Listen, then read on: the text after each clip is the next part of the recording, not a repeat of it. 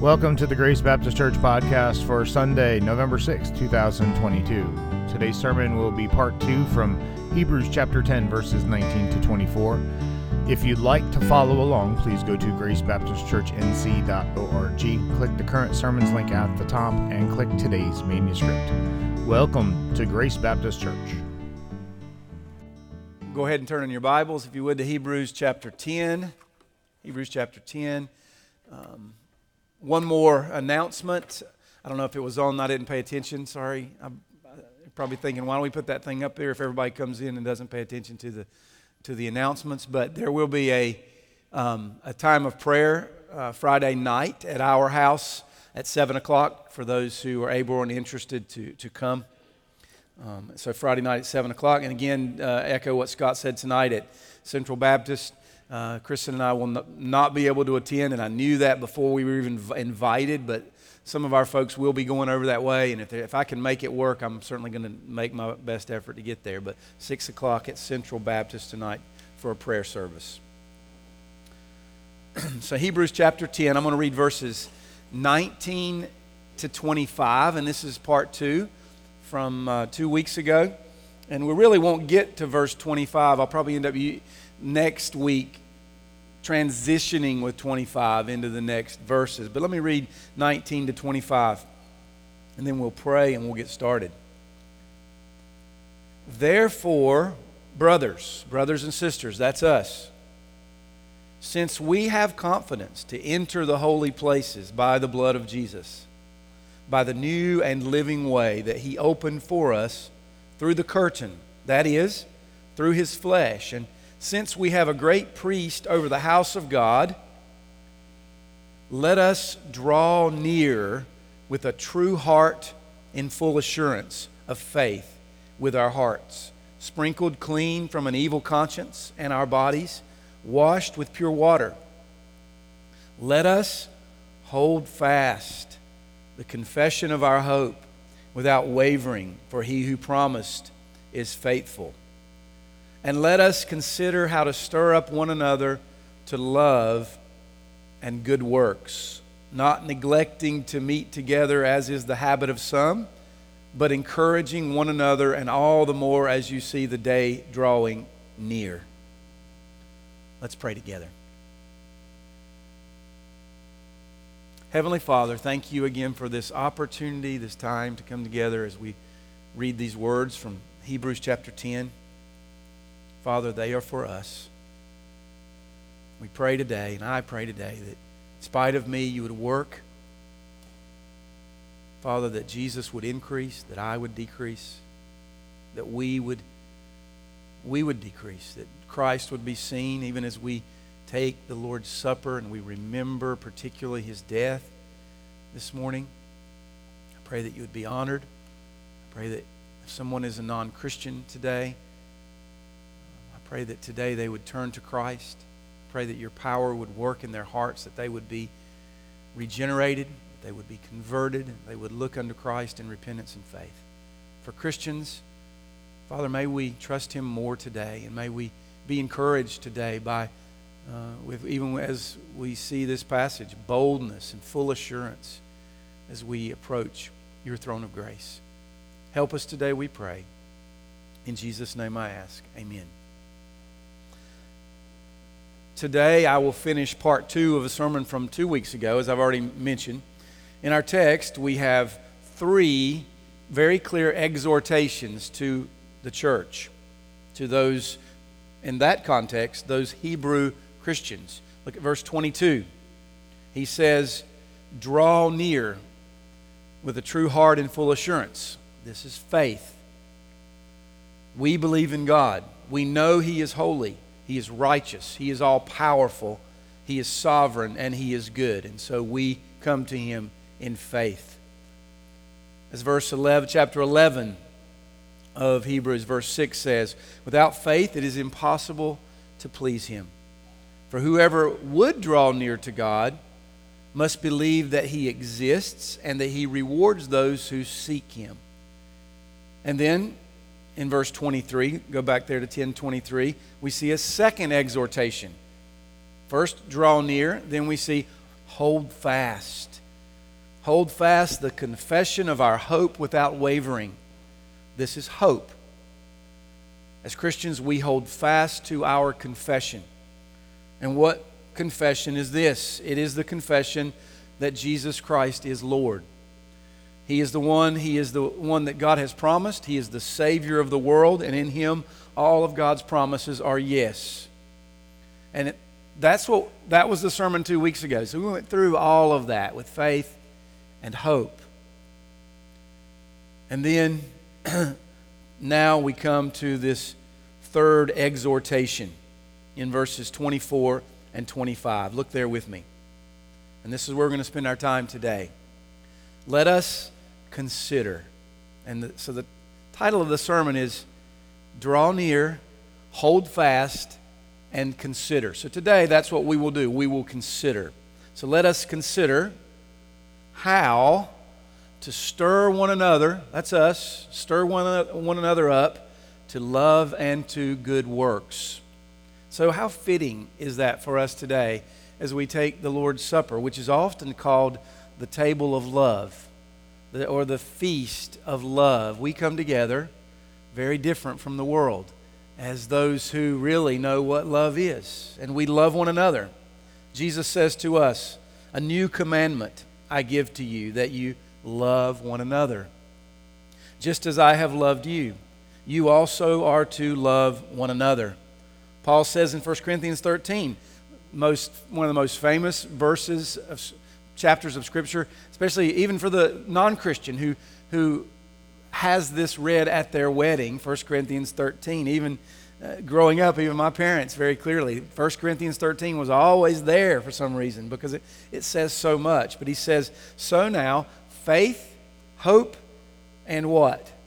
Love abide. But the greatest of these is love. Now, so I've mentioned this before, but why is love greater than faith and hope? Well, one day our faith will be sight. So faith will be gone one day. And one day our hope will be realized in glory. But love will do what? It will remain. It will continue, because as we read the Bible, nowhere does the Bible ever say that God is faith or God is hope. The Bible says clearly, God is love. And the reason we put so much emphasis on love as God's people today is because the work of God in His Son to fulfill His promise was motivated by love. For God so loved the world, this sinful world, we'll talk about that in a minute, that He did what? That He gave His Son. So with this in mind, let's briefly consider this third exhortation to consider one another, and it's really under the topic of love, okay? So I have 4 qualities of love from this text. Here they are. Let me go ahead and give them to you now. Number 1, and they're not real creative or anything, but number 1, love considers others. So love looks outward. That's number 1. Number 2, love has good at its end. So love looks to do that which is good. Number 3, love is mostly displayed in the body of Christ and in the world as well, but here in the body of Christ. And finally, 4, which will be a bit shorter, but love is motivated by the gospel. And we'll talk about that as we transition into the Lord's Supper. But let's begin. First truth about love. Love considers others. Now we can say this in different ways. We can say love does not seek its own, even as 1 Corinthians tells us. We could say love is not selfish. Love looks away from itself to others. And I get this from verse 24. Look there with me. Let us consider how to stir up one another to love and to good works. So with this truth, I emphasize the words one another. We often hear people say, the world would be a better place if we just learned to love one another. Have you ever heard that? Love makes the world go round. You hear even the very sinful world says this often. And this is certainly true. But what the world usually means when it talks about love is the world means this: you are loving if you agree with me, and you agree with my position, and then you give me what I want. That's usually what the world means by love. I saw a video a few years back. Kristen would remember this one, but there was a mother teaching her two boys how to share and love one another. And she said, in a Christian family, and she said, boys, Jesus loves. Jesus is love, and you should share your toys. Jesus would share his toys. And so what are you going to do? As she doesn't tell them what to do, what are you going to do this morning? And the older boy looks at the younger brother and says, you get to be Jesus today.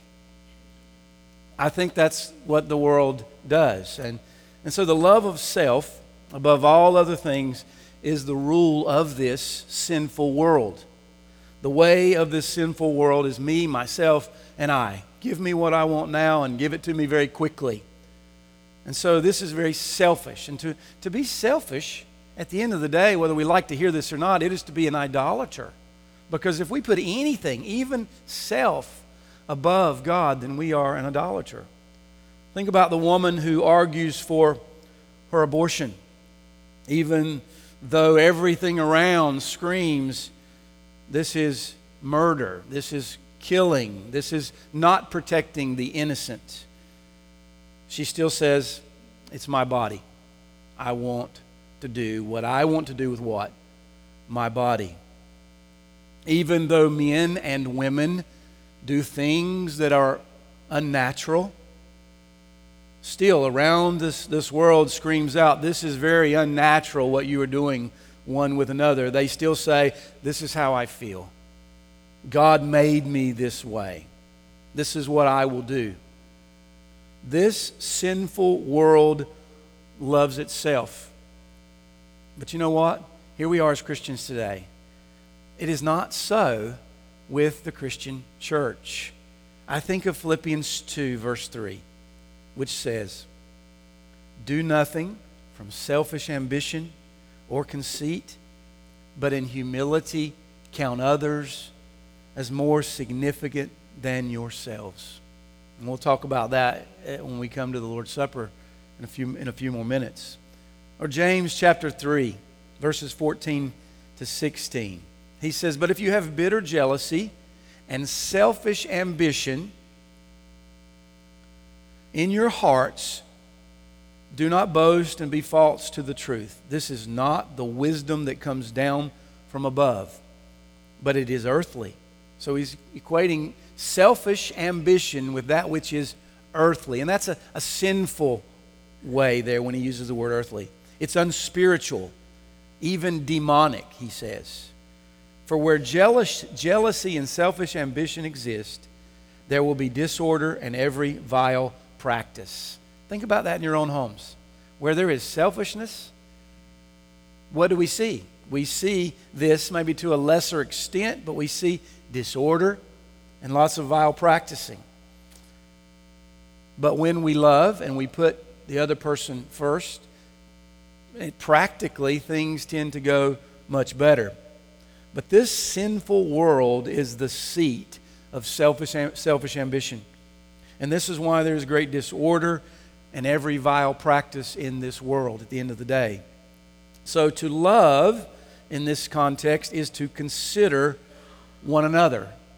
Love is not selfish.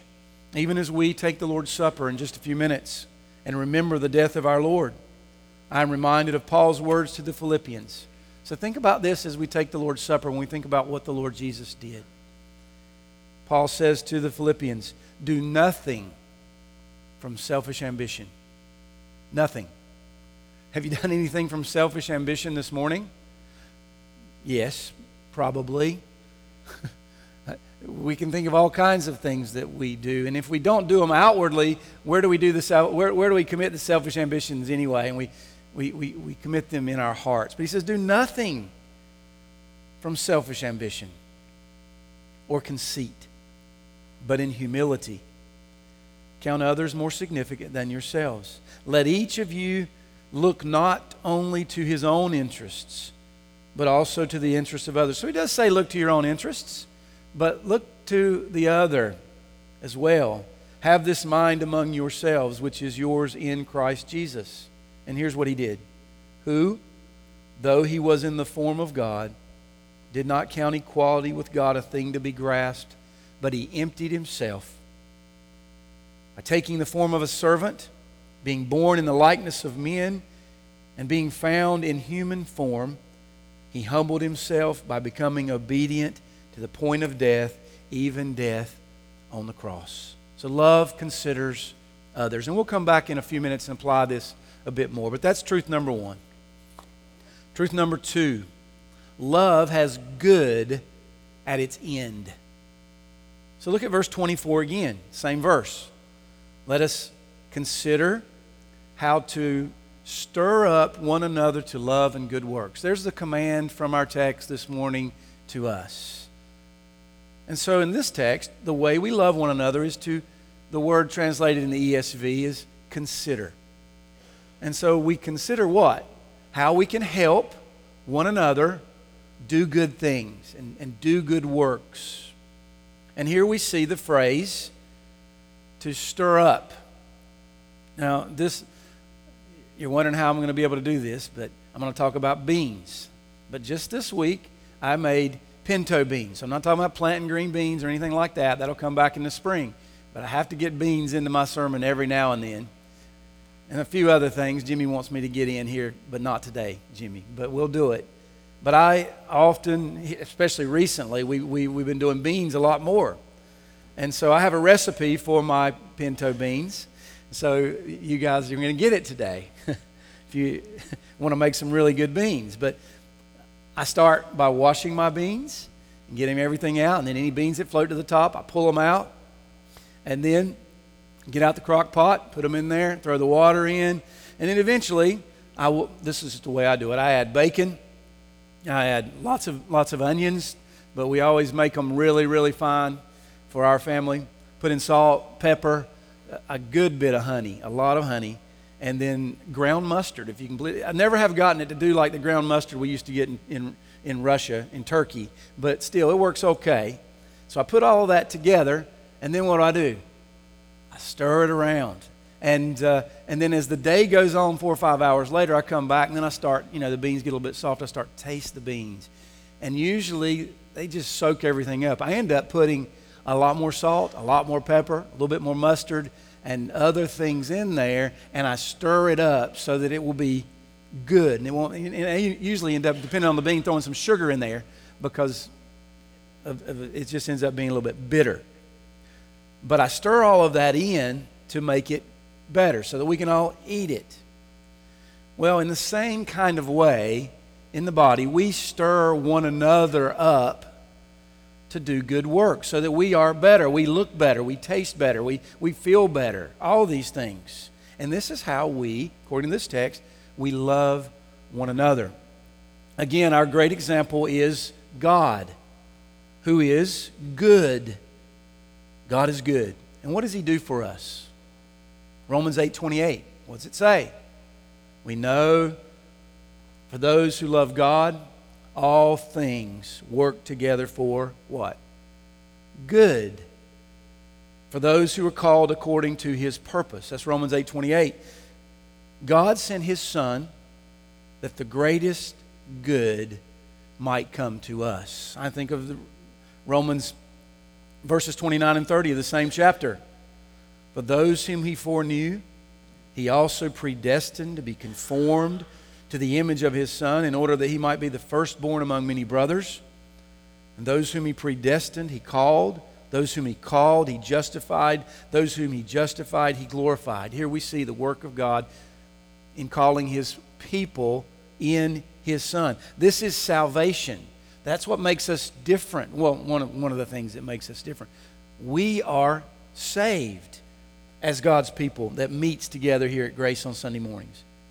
This is one of the things that we remember in the Lord's Supper. For there's nothing greater than to know that your sins are forgiven because of the mercy and grace and goodness of our God to send His Son. So if you are in the Son today, then God is no longer angry with you. Your sins are forgiven, and you have peace. You've been reconciled with God because of the person and work of Christ and his death on the cross.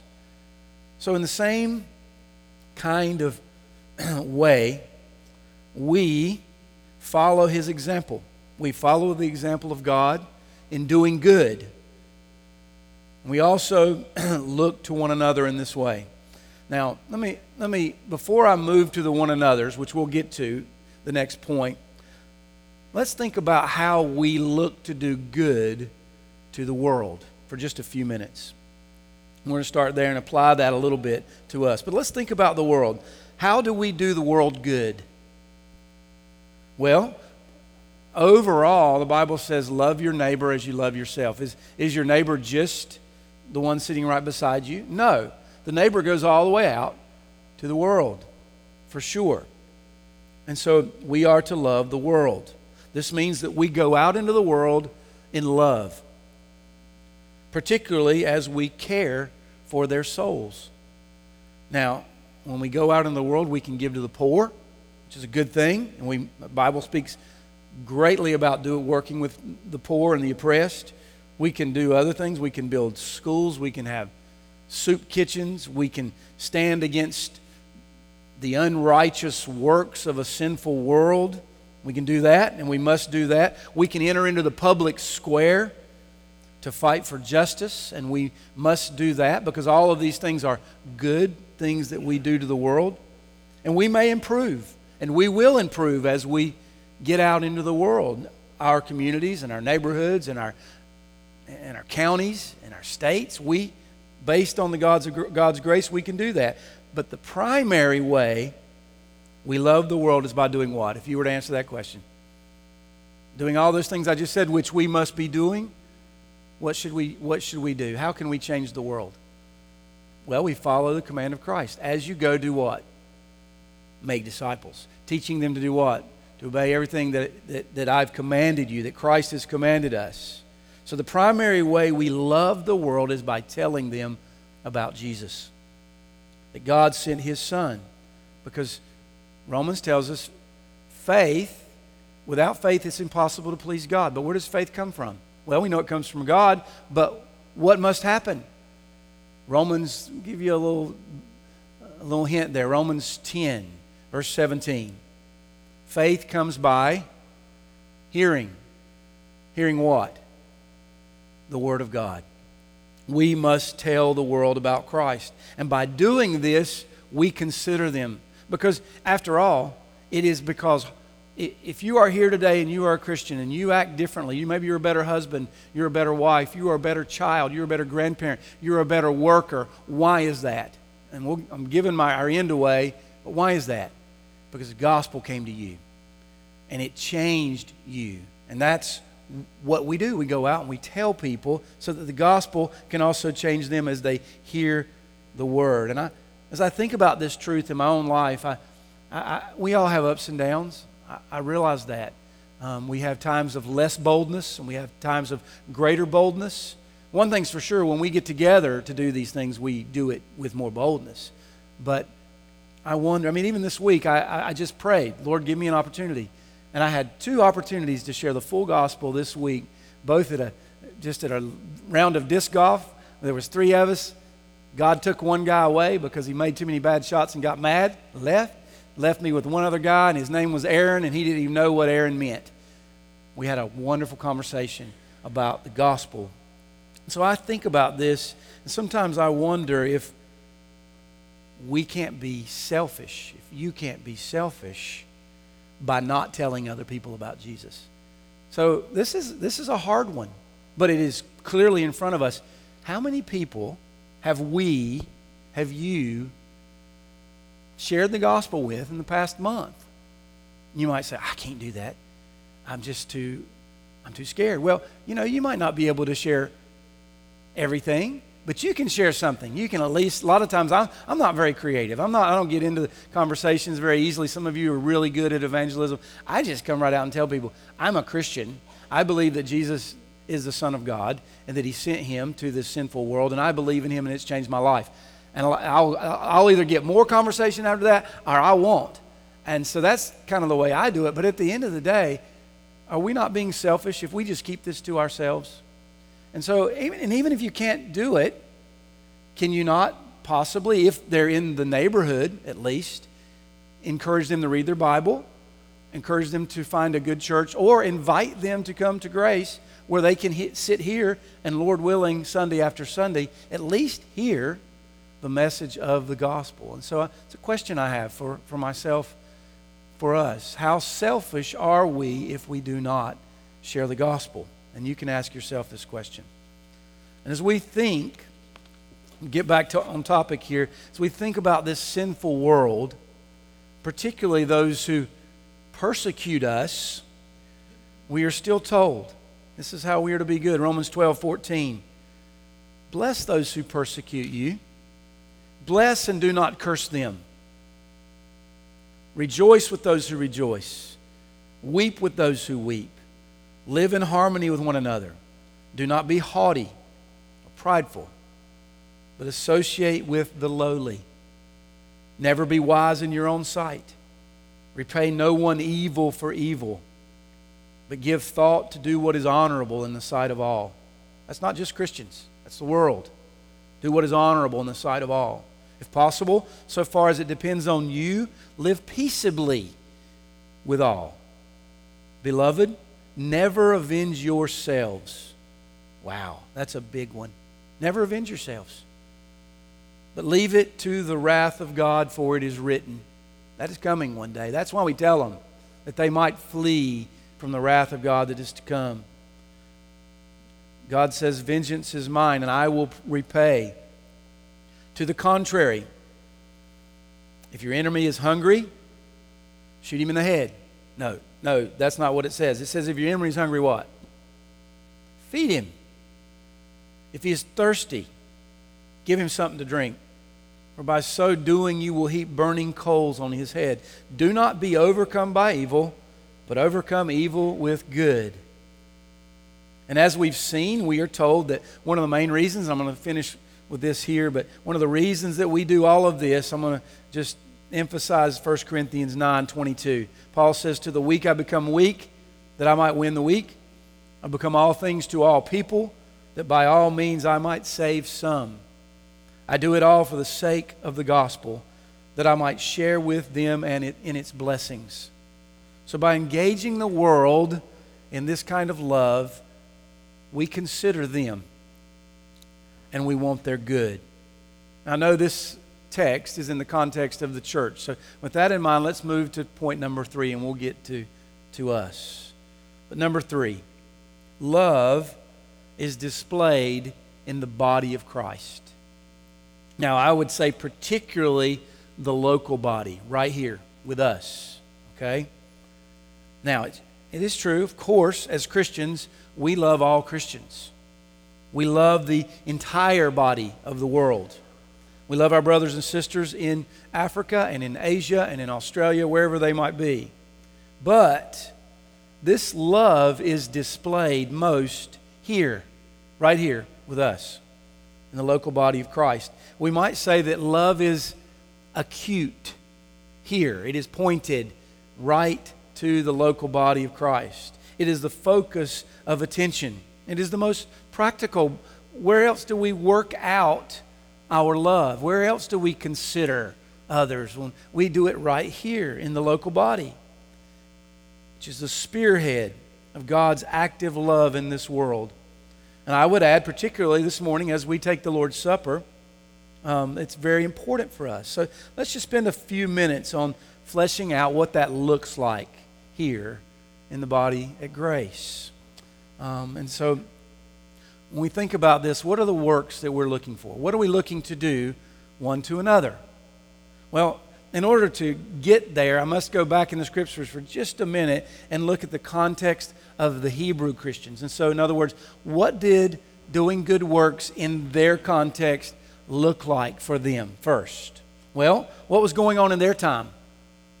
Well, I believe they were under great persecutions and great sufferings. And I think even we'll see that. I believe that This was probably written, I think, before the temple in Jerusalem was destroyed there in their time. So great sufferings were coming and persecutions were coming. And I think it's very clear in this letter to the Hebrews. And so, if you would, look at chapter 10, verses 32 and 34.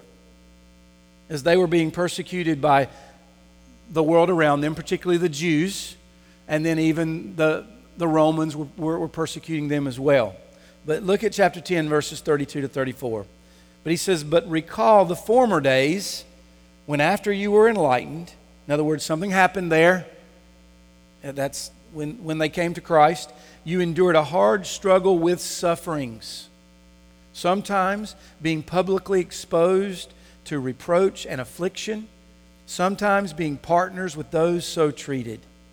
For you had compassion on those in prison, and you joyfully accepted the plundering of your property, since you knew that you yourselves had a better possession and an abiding one."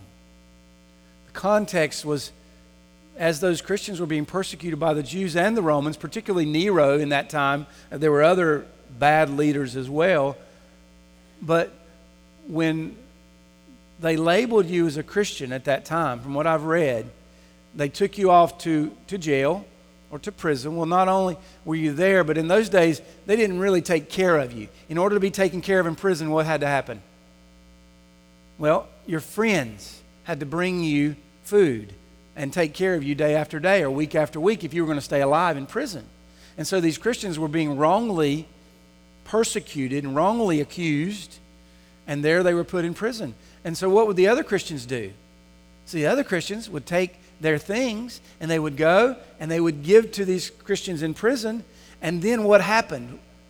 They associated with those Christians. And when those Christians tried to help them, then they were targeted. And so that while they would go off to help them, then the communities there would come against them and take their own property, take their furniture out of their house, and plunder their properties.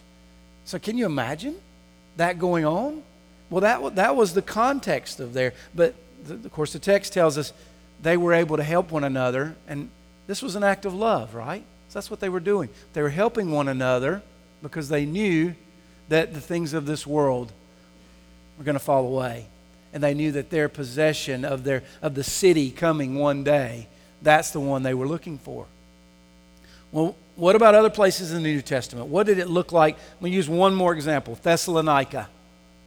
In Paul's first letter, he remembers in 1 Thessalonians 1, if you don't need to turn there, you can just listen, but if you want to, you're welcome. But he remembers, right, when he starts talking to them in the first part of his letter, he remembers their labor of love. Now, there were lots of things they were doing. They may have sent gifts to Paul and the other missionaries there. They welcomed them, but what were they doing? I tried to figure this out. What were they doing that Paul would say, man, you guys really love one another? Well, in chapter 1, verses 6 to 8, he says, "You became imitators of us and of the Lord, for you received the word in much affliction with the joy of the Holy Spirit, so that you became an example to all the believers in Macedonia and in Achaia. For not only has the word of the Lord sounded forth from you in Macedonia and Achaia, but your faith in God has gone forth everywhere, so that we need not say anything." And then in chapter 3, verse 6, he says, "In your love, you always remember us." So he's probably talking about Paul, for sure Paul, and his companions. He remember us kindly. So they were kind. And throughout the letter, he speaks of their love even more. In chapter 5, he gives some specifics as to how they might consider one another in their love. So some of the things they were doing. Chapter 5, verse 14 and following. He says, "We urge you, brothers." So before I read this is what it might look like here at Grace, to stir one another up, to do good, to love one another up into good works. This is what it would look like there. So this is what it would look like here as well. "I urge you, brothers and sisters, Admonish the idle. We might know, some of us as elders for sure, but you might know, which of us in here are idle and need to be encouraged? Don't be idle. Don't idle around. I mean, when we look back through the book of Hebrews, it's full of warnings. Don't drift away. Don't fall away. Don't leave. And then even we're going to see next week, some of you, for whatever reason, are not regular in the gathering of God's people. And for us, whether it's Sunday morning, whether it's home groups, or whether it's even Sunday school to get more teaching. We're not so regular, which is always a sign of coming apostasy. And that's clear, and we'll see that next week. But admonish the idle. How do we do there? Do you admonish the idle? The next, encourage the faint-hearted. I think we probably do this a little bit better because it's a little easier, because it doesn't step on toes. We're being a little more kind, we think, because when someone's suffering, when they're faint-hearted. But encourage the faint-hearted. How have you encouraged your brother and sister here at Grace, even in home groups particularly, or even here this morning? Help the weak. Be patient with them all. I hope we are patient one with another. That's how we love one another. Verse 15. See to it that no one repays anyone evil for evil, but always seeks to do good to one another and to everyone. Rejoice always. Pray without ceasing. Give thanks in all circumstances, for this is the will of God in Christ Jesus. Brothers and sisters, these are the ways we stir up one another for love and good works. This is how we love one another. This is the salt and the pepper, the bacon and the honey of our love for one another as we stir one another up. So when we gather on Sunday mornings, what is your goal? Is it just church? Just come again, listen to the preacher, sing a few songs, go home? Well, then the book of Hebrews is for us. What is your goal? When you meet in your home groups, is this what you do? What about and I'm very happy to see many of our young women and many of our young men and some of our older folks as well meeting together outside of church. This is what we should be about.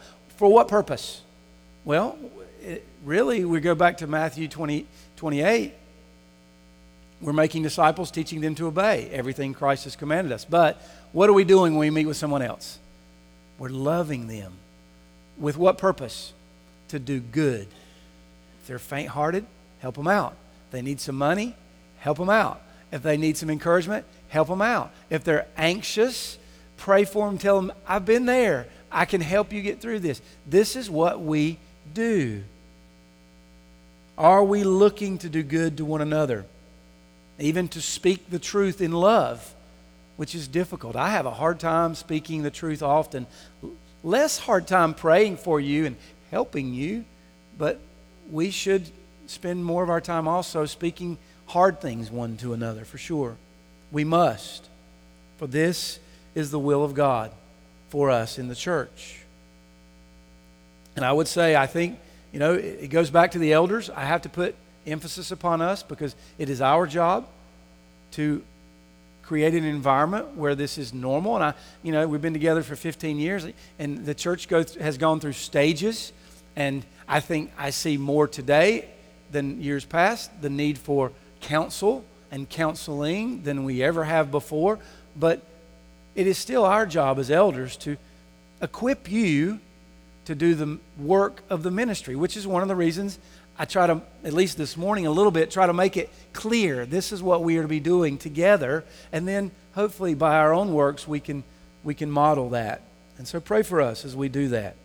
So with this in mind, we're going to move on to number 4. But let's just take 5 minutes, and I want us to read our covenant together, because this is what it looks like here to love one another unto good works. So I left my copy at the house. I'm going to turn around, and Greg's going to help us here.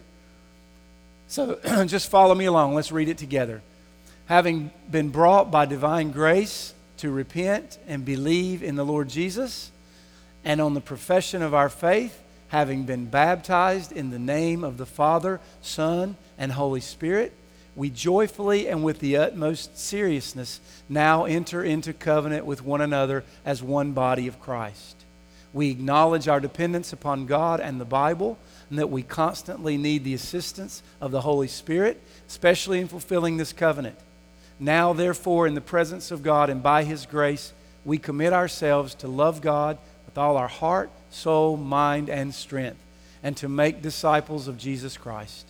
We will walk together in Christian love, endeavoring to keep the unity of the Spirit in the bond of peace. We will pray for one another and serve one another, giving preference to one another in honor, and seek after that which is good for one another.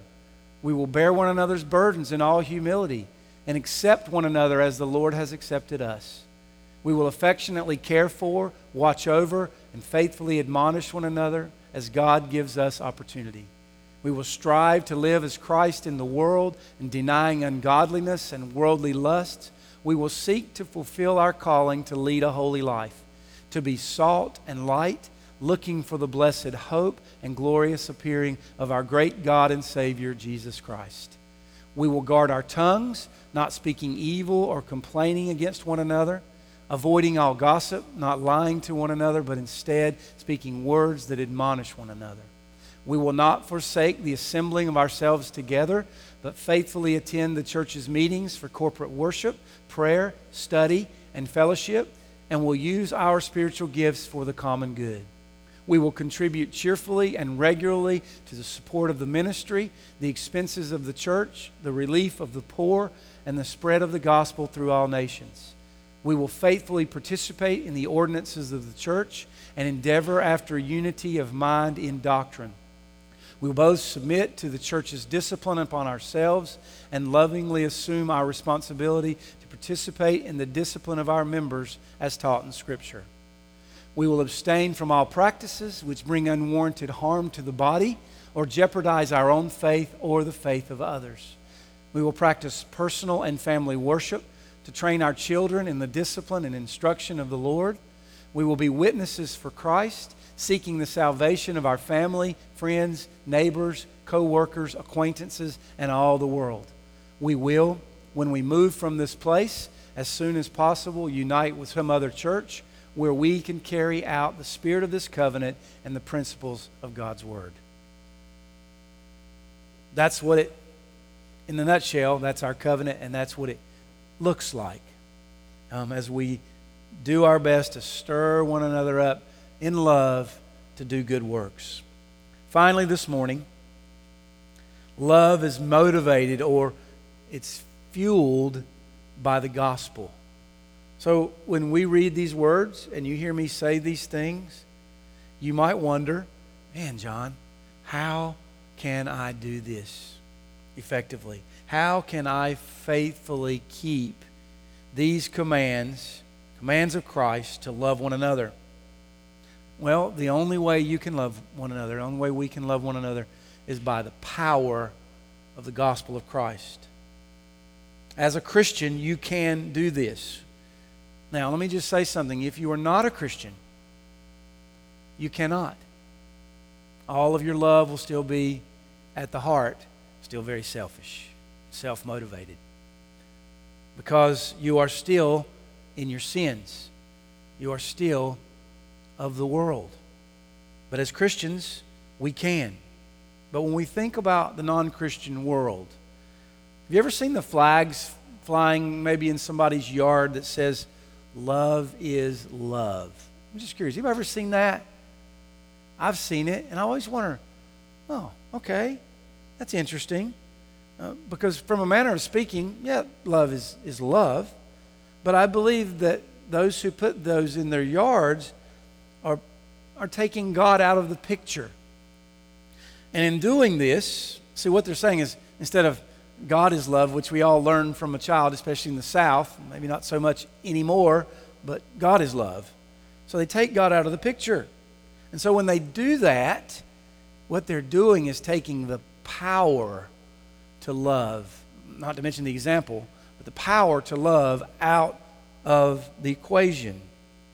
For we do not know what love is if we do not know that God is love.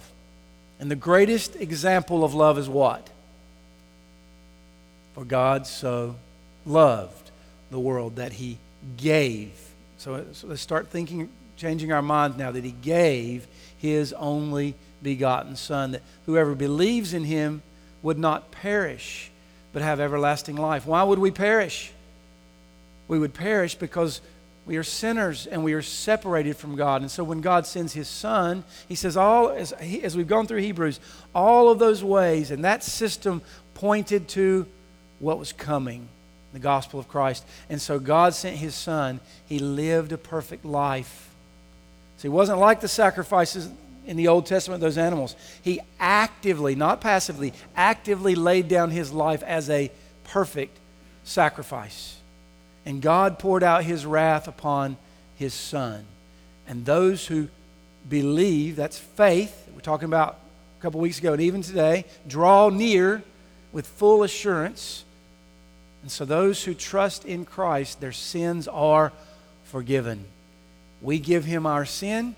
He gives us His righteousness.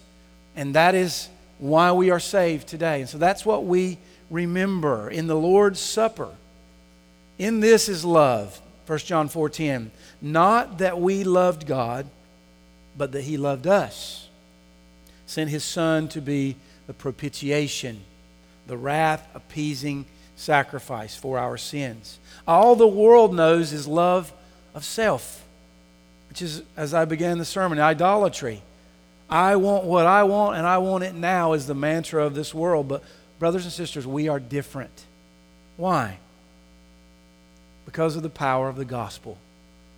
If we go back and read 1 Thessalonians 1, 4 and 5, as Paul was telling them about their love and how he was admonishing them and saying, your labor of love, I see it, but why? Right after he says, I see your labor of love, 1 Thessalonians 1, 4 and 5, he says, for we know, brothers, loved by God, he brings that out, loved by God, that He has chosen you. How do we know that they were chosen? Well, verse 5, because our gospel came to you not only in word, but in power and in the Holy Spirit and with full conviction. Brothers and sisters, we love God because He first loved us and He sent His Son for us.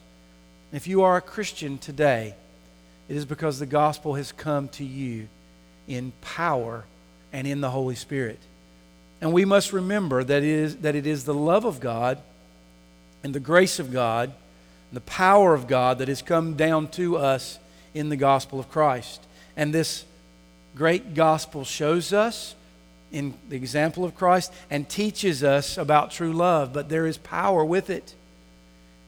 It is because of the gospel that we can look right one to another and actually do the things that I have talked about from this text today. And so when you want your way above all things, in your heart, what we do as adults, we just throw adult tantrums in our hearts. And when our kids are crying, they're doing it much better than us because they're not hiding anything. But that's what the world does as well. But those of us who are in Christ realize that. And we realize and we cling to the words of our Lord who said, you know what, I'm getting ready to go to the cross. Let this cup pass from me. But what are His next words? Yet, nevertheless, your will be done. And so Jesus is our example, and the power of the gospel is our power to love, because Jesus says, apart from me, you can do nothing. So that's what we remember now as we transition to our time. If you are not a Christian today, trust Christ. Look unto Him. Believe the words that I have said. Believe the words of the Bible, that if you trust in Christ, you will be saved. If you look at your life and you go, John, I've never done those things. I just come to church. Well, I pray that you will be powerfully converted by the Holy Spirit. If you are a Christian and you're discouraged maybe by your lack of love, well, know that this sermon was for you today and for us today, that we might grow just a little bit more just a little bit more today and this week. And I'm going to do this more because I have the power to do so. And I'm not just going to love the world because the Bible tells me. I want to love the world because the power of the Holy Spirit lives in me, and I really do love them. And I really do love God's people. So with that in mind, I'm going to transition now. If you are visiting with us, you're not a member here at Grace, we do practice open communion. You're welcome to come and take the Lord's Supper with us. If you are a baptized believer in Christ and you're not under discipline from another church, you're welcome. We've gone back to doing it the old way as we take row by row. I think probably do a couple rows together and work that out among yourselves. But which elder is coming up today? Are you coming up, Blaine? If you want to make your way on up for this side.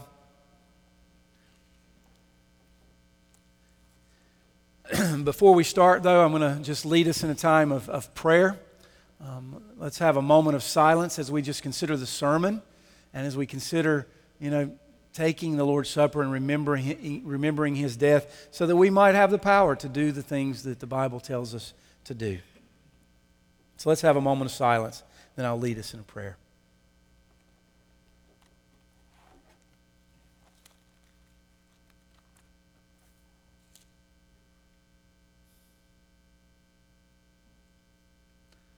Heavenly Father, thank you again for these words from this letter to the Hebrews and for the example and for the words. It wasn't just for them. These words are for us.